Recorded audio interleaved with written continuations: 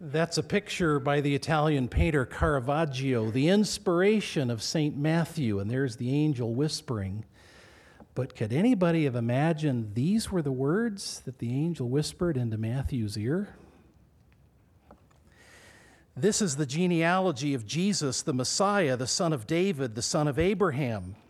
Abraham was the father of Isaac, Isaac the father of Jacob, Jacob the father of Judah and his brothers, Judah the father of Perez and Zerah, whose mother was Tamar, Perez the father of Hezron, Hezron the father of Ram, Ram the father of Amminadab, Amminadab the father of Nahshon, Nahshon the father of Salmon, Salmon the father of Boaz, whose mother was Rahab, Boaz the father of Obed, whose mother was Ruth, Obed the father of Jesse, and Jesse the father of King David. David was the father of Solomon, whose mother had been Uriah's wife. Solomon the father of Rehoboam, Rehoboam the father of Abijah, Abijah the father of Asa, Asa the father of Jehoshaphat, Jehoshaphat the father of Jehoram, Jehoram the father of Uzziah, Uzziah the father of Jotham, Jotham the father of Ahaz, Ahaz the father of Hezekiah, Hezekiah the father of Manasseh, Manasseh the father of Amon, Amon the father of Josiah, and Josiah the father of Jeconiah and his brothers at the time of the exile to Babylon.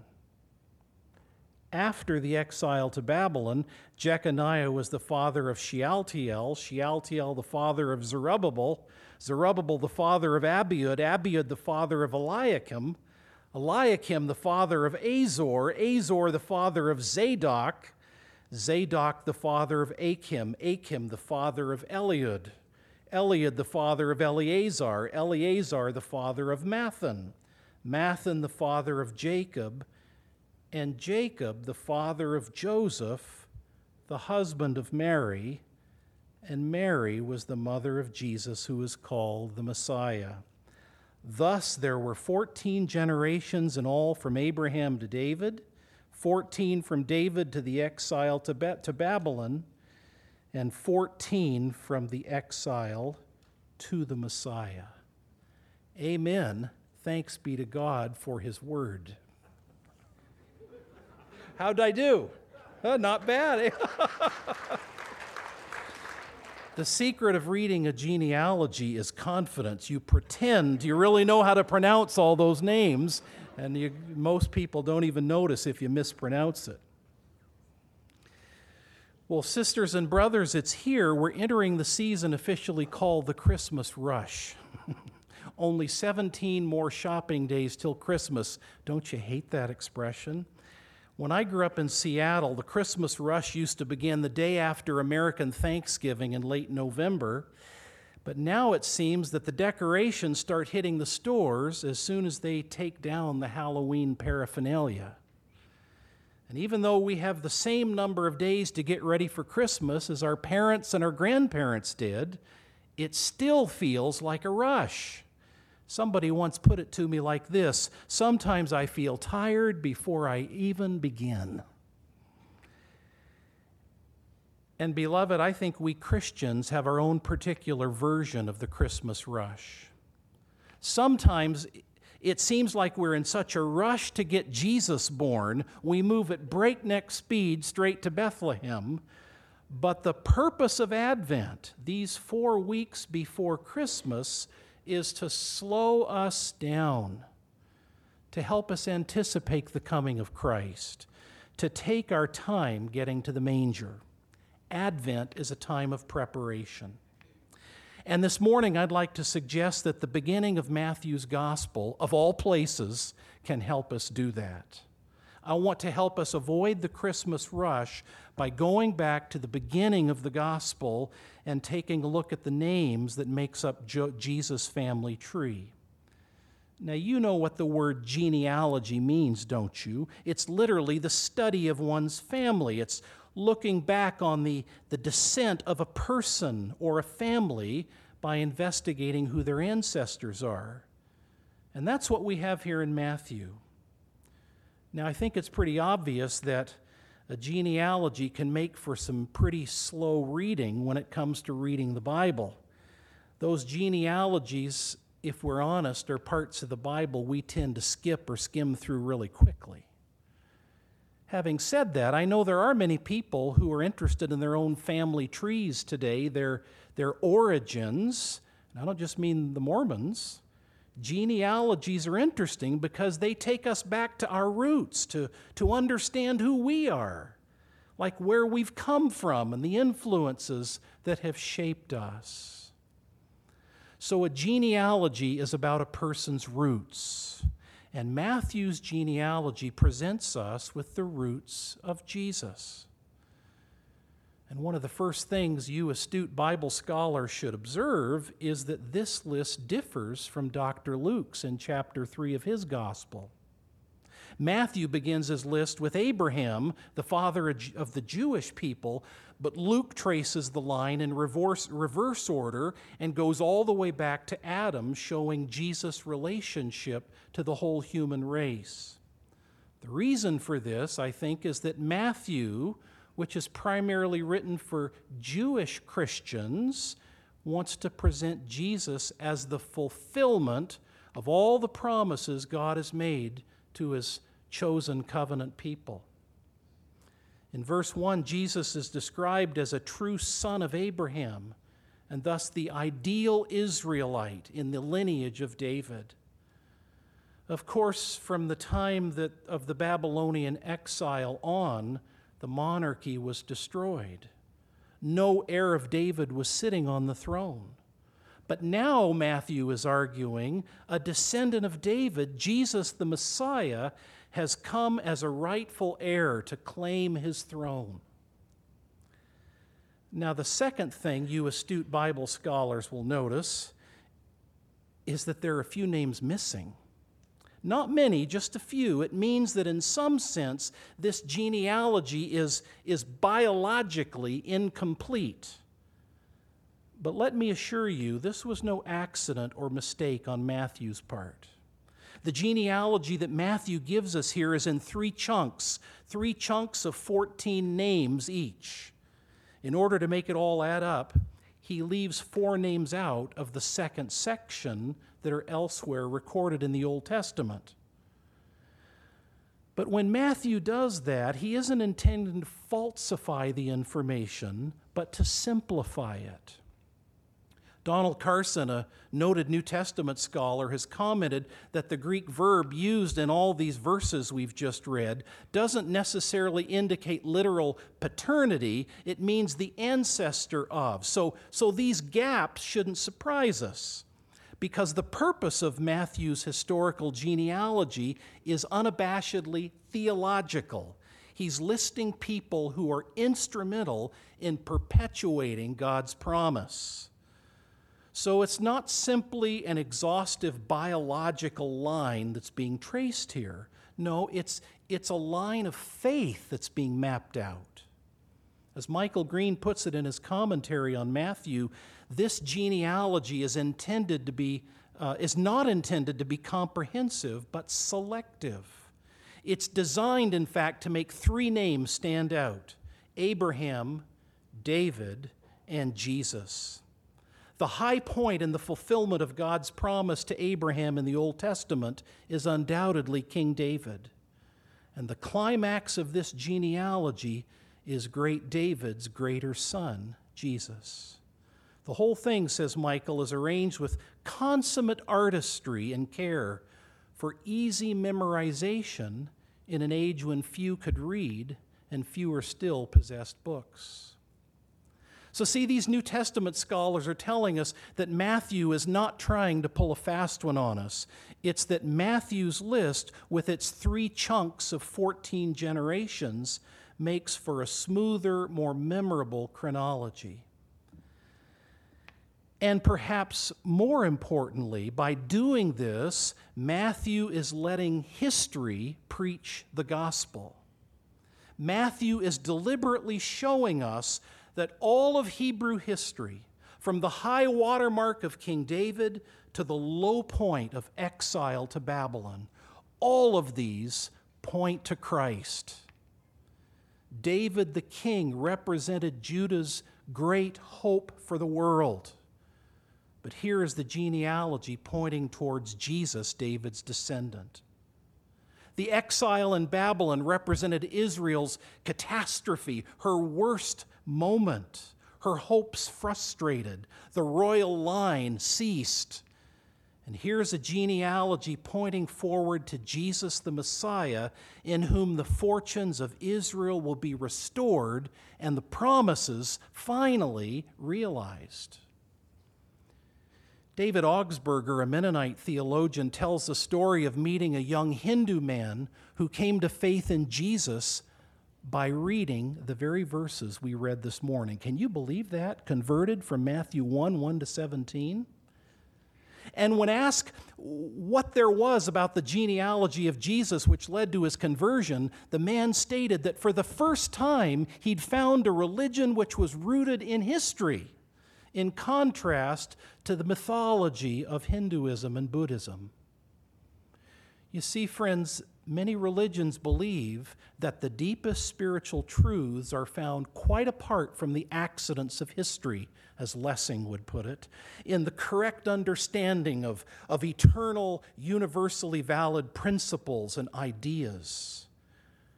But no, the God of the Bible is a God of historical encounter. In the Bible, truth is more a matter of personal relationship grounded in a particular revelation in history with the living God. The Bible does not deal with our questions abstractly or theoretically. Persons know the truth when they meet God and are changed with vital relationship in Him. And that's particularly true in the New Testament, where truth is fully and finally known in the historical person, Jesus. There was an incident in the life of Bishop Leslie Newbigin, the great missionary theologian to India, that illustrates this profound tension. When Newbigin told a Hindu holy man that he was prepared, Newbigin was, to stake his entire Christian faith on the essential reliability of the New Testament and its witness about the life and the death and the resurrection of Jesus of Nazareth, Newbigin says this Hindu holy man was astonished.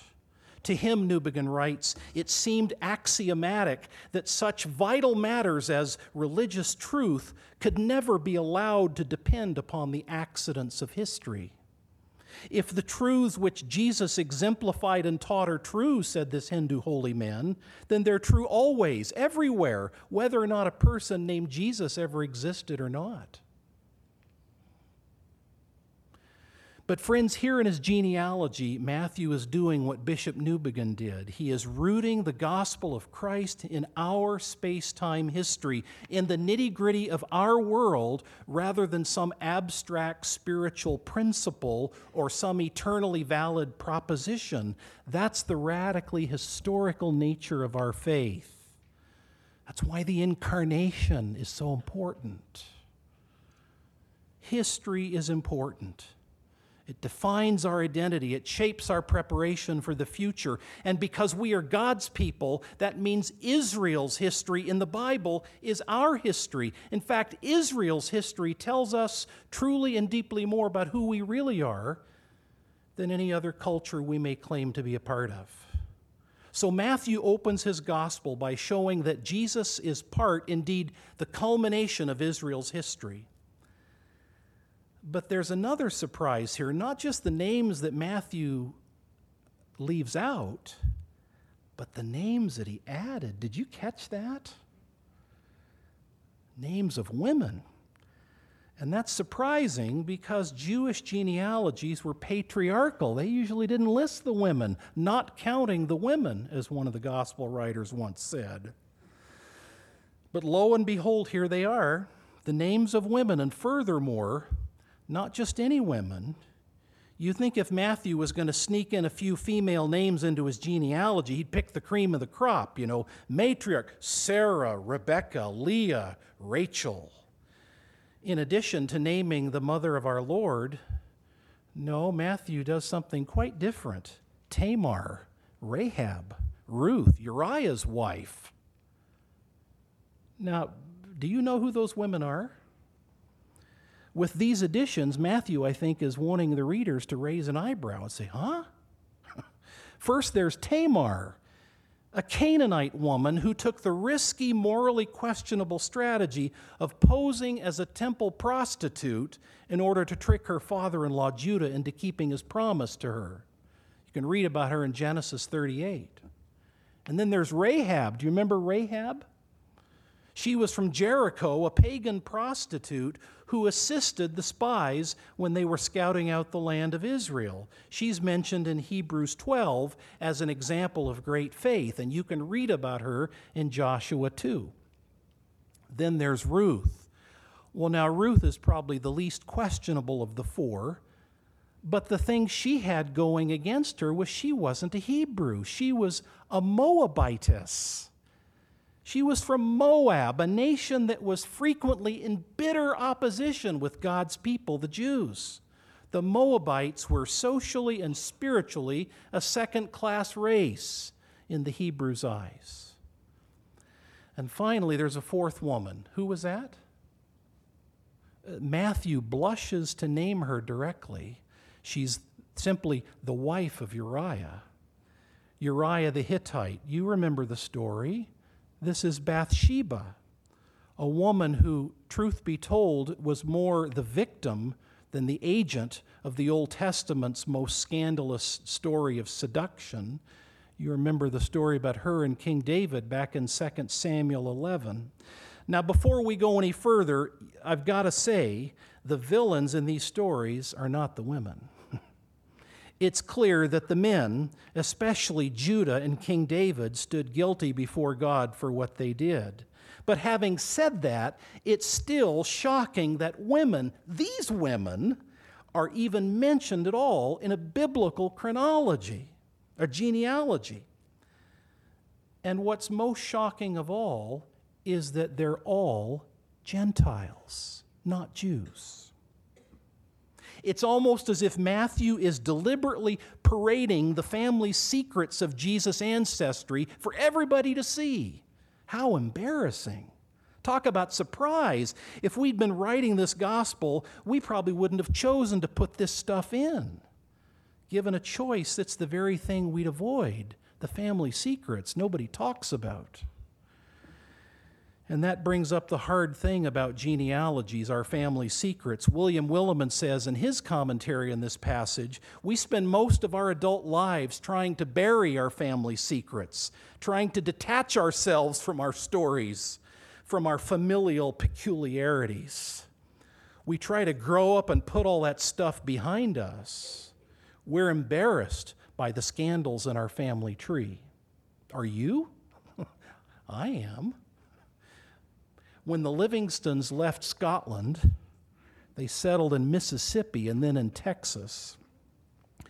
And in that bunch, there were slave owners in the Deep South before the American Civil War who perpetrated that practice of human slavery. I undoubtedly had members of my family, although none of them fessed up to it, but I'm sure it's true, who were members of the Ku Klux Klan after the Civil War. I have a living relative that's been in prison off and on since he was the age of 14.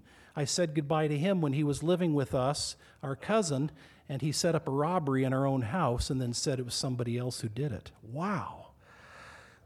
Not that I'm not proud of my family. In many ways I am. It's great to know our roots, something about the family tree, but sometimes our roots are embarrassing.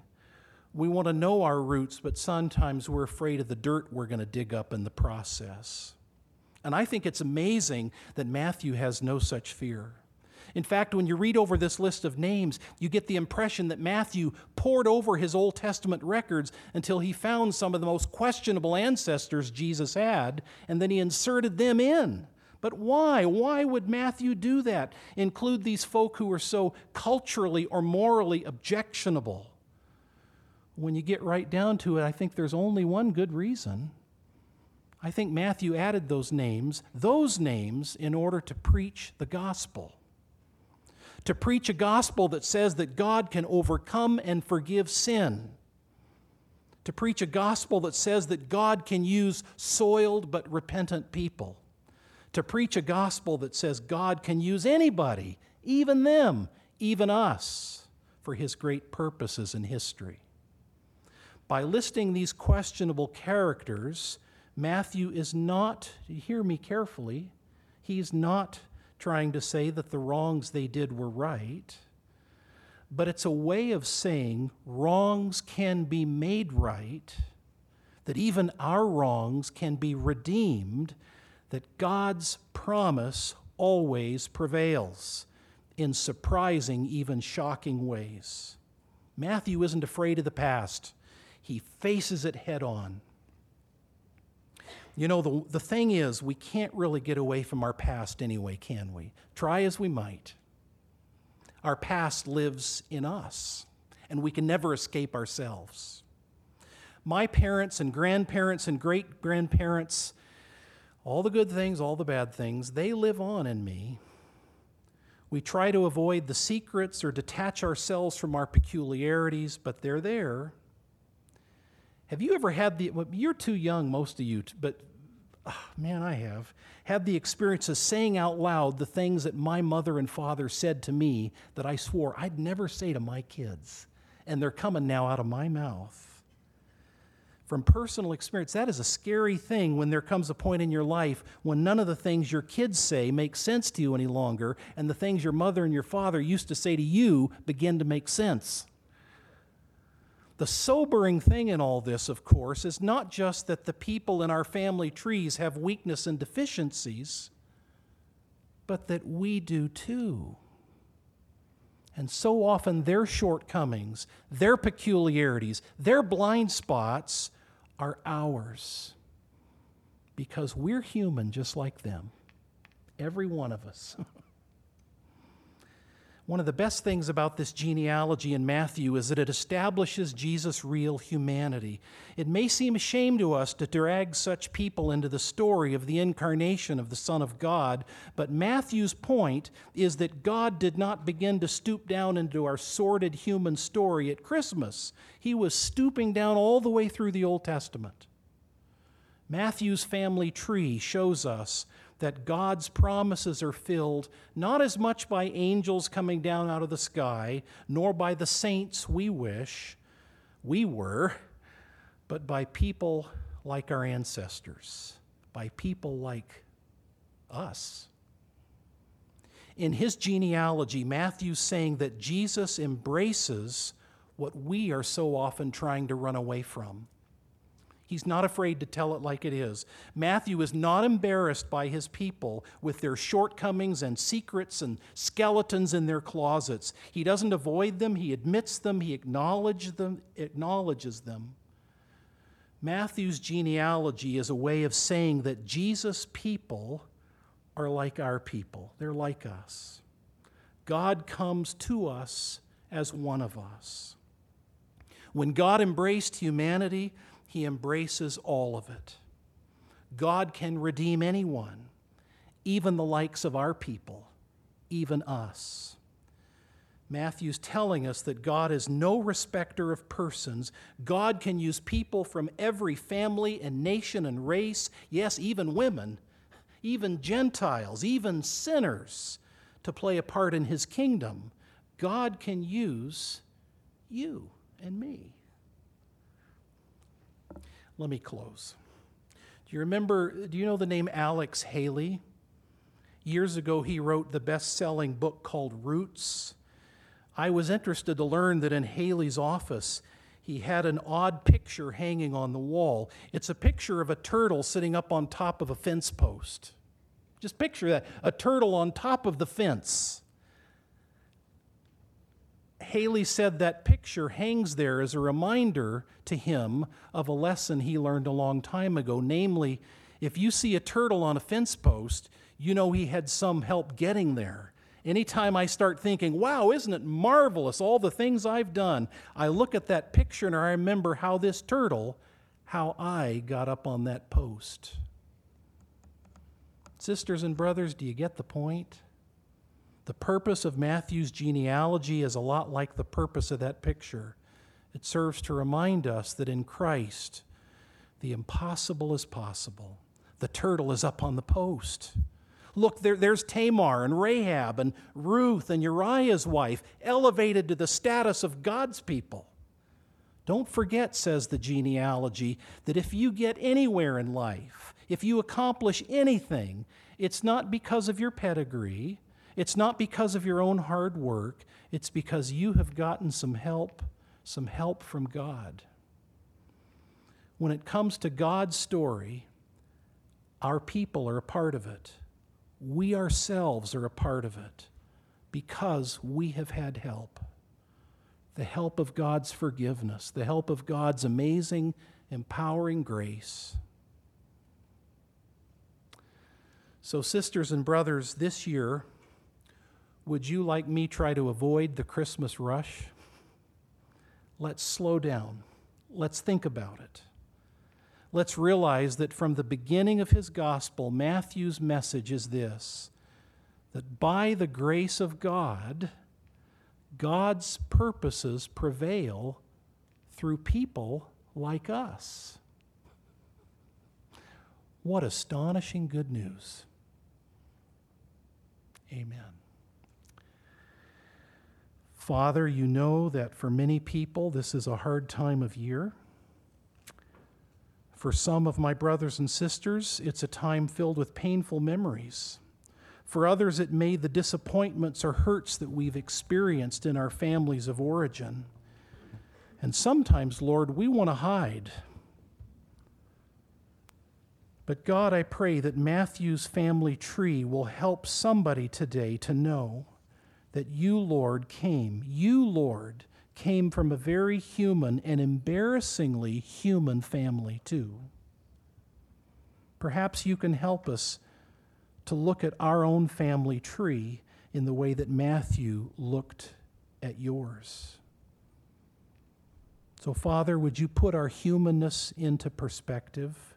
Would you help us to handle the families that you've put us in, especially at Christmas time? And thank you that we are a part of your forever family as we put our trust in Jesus.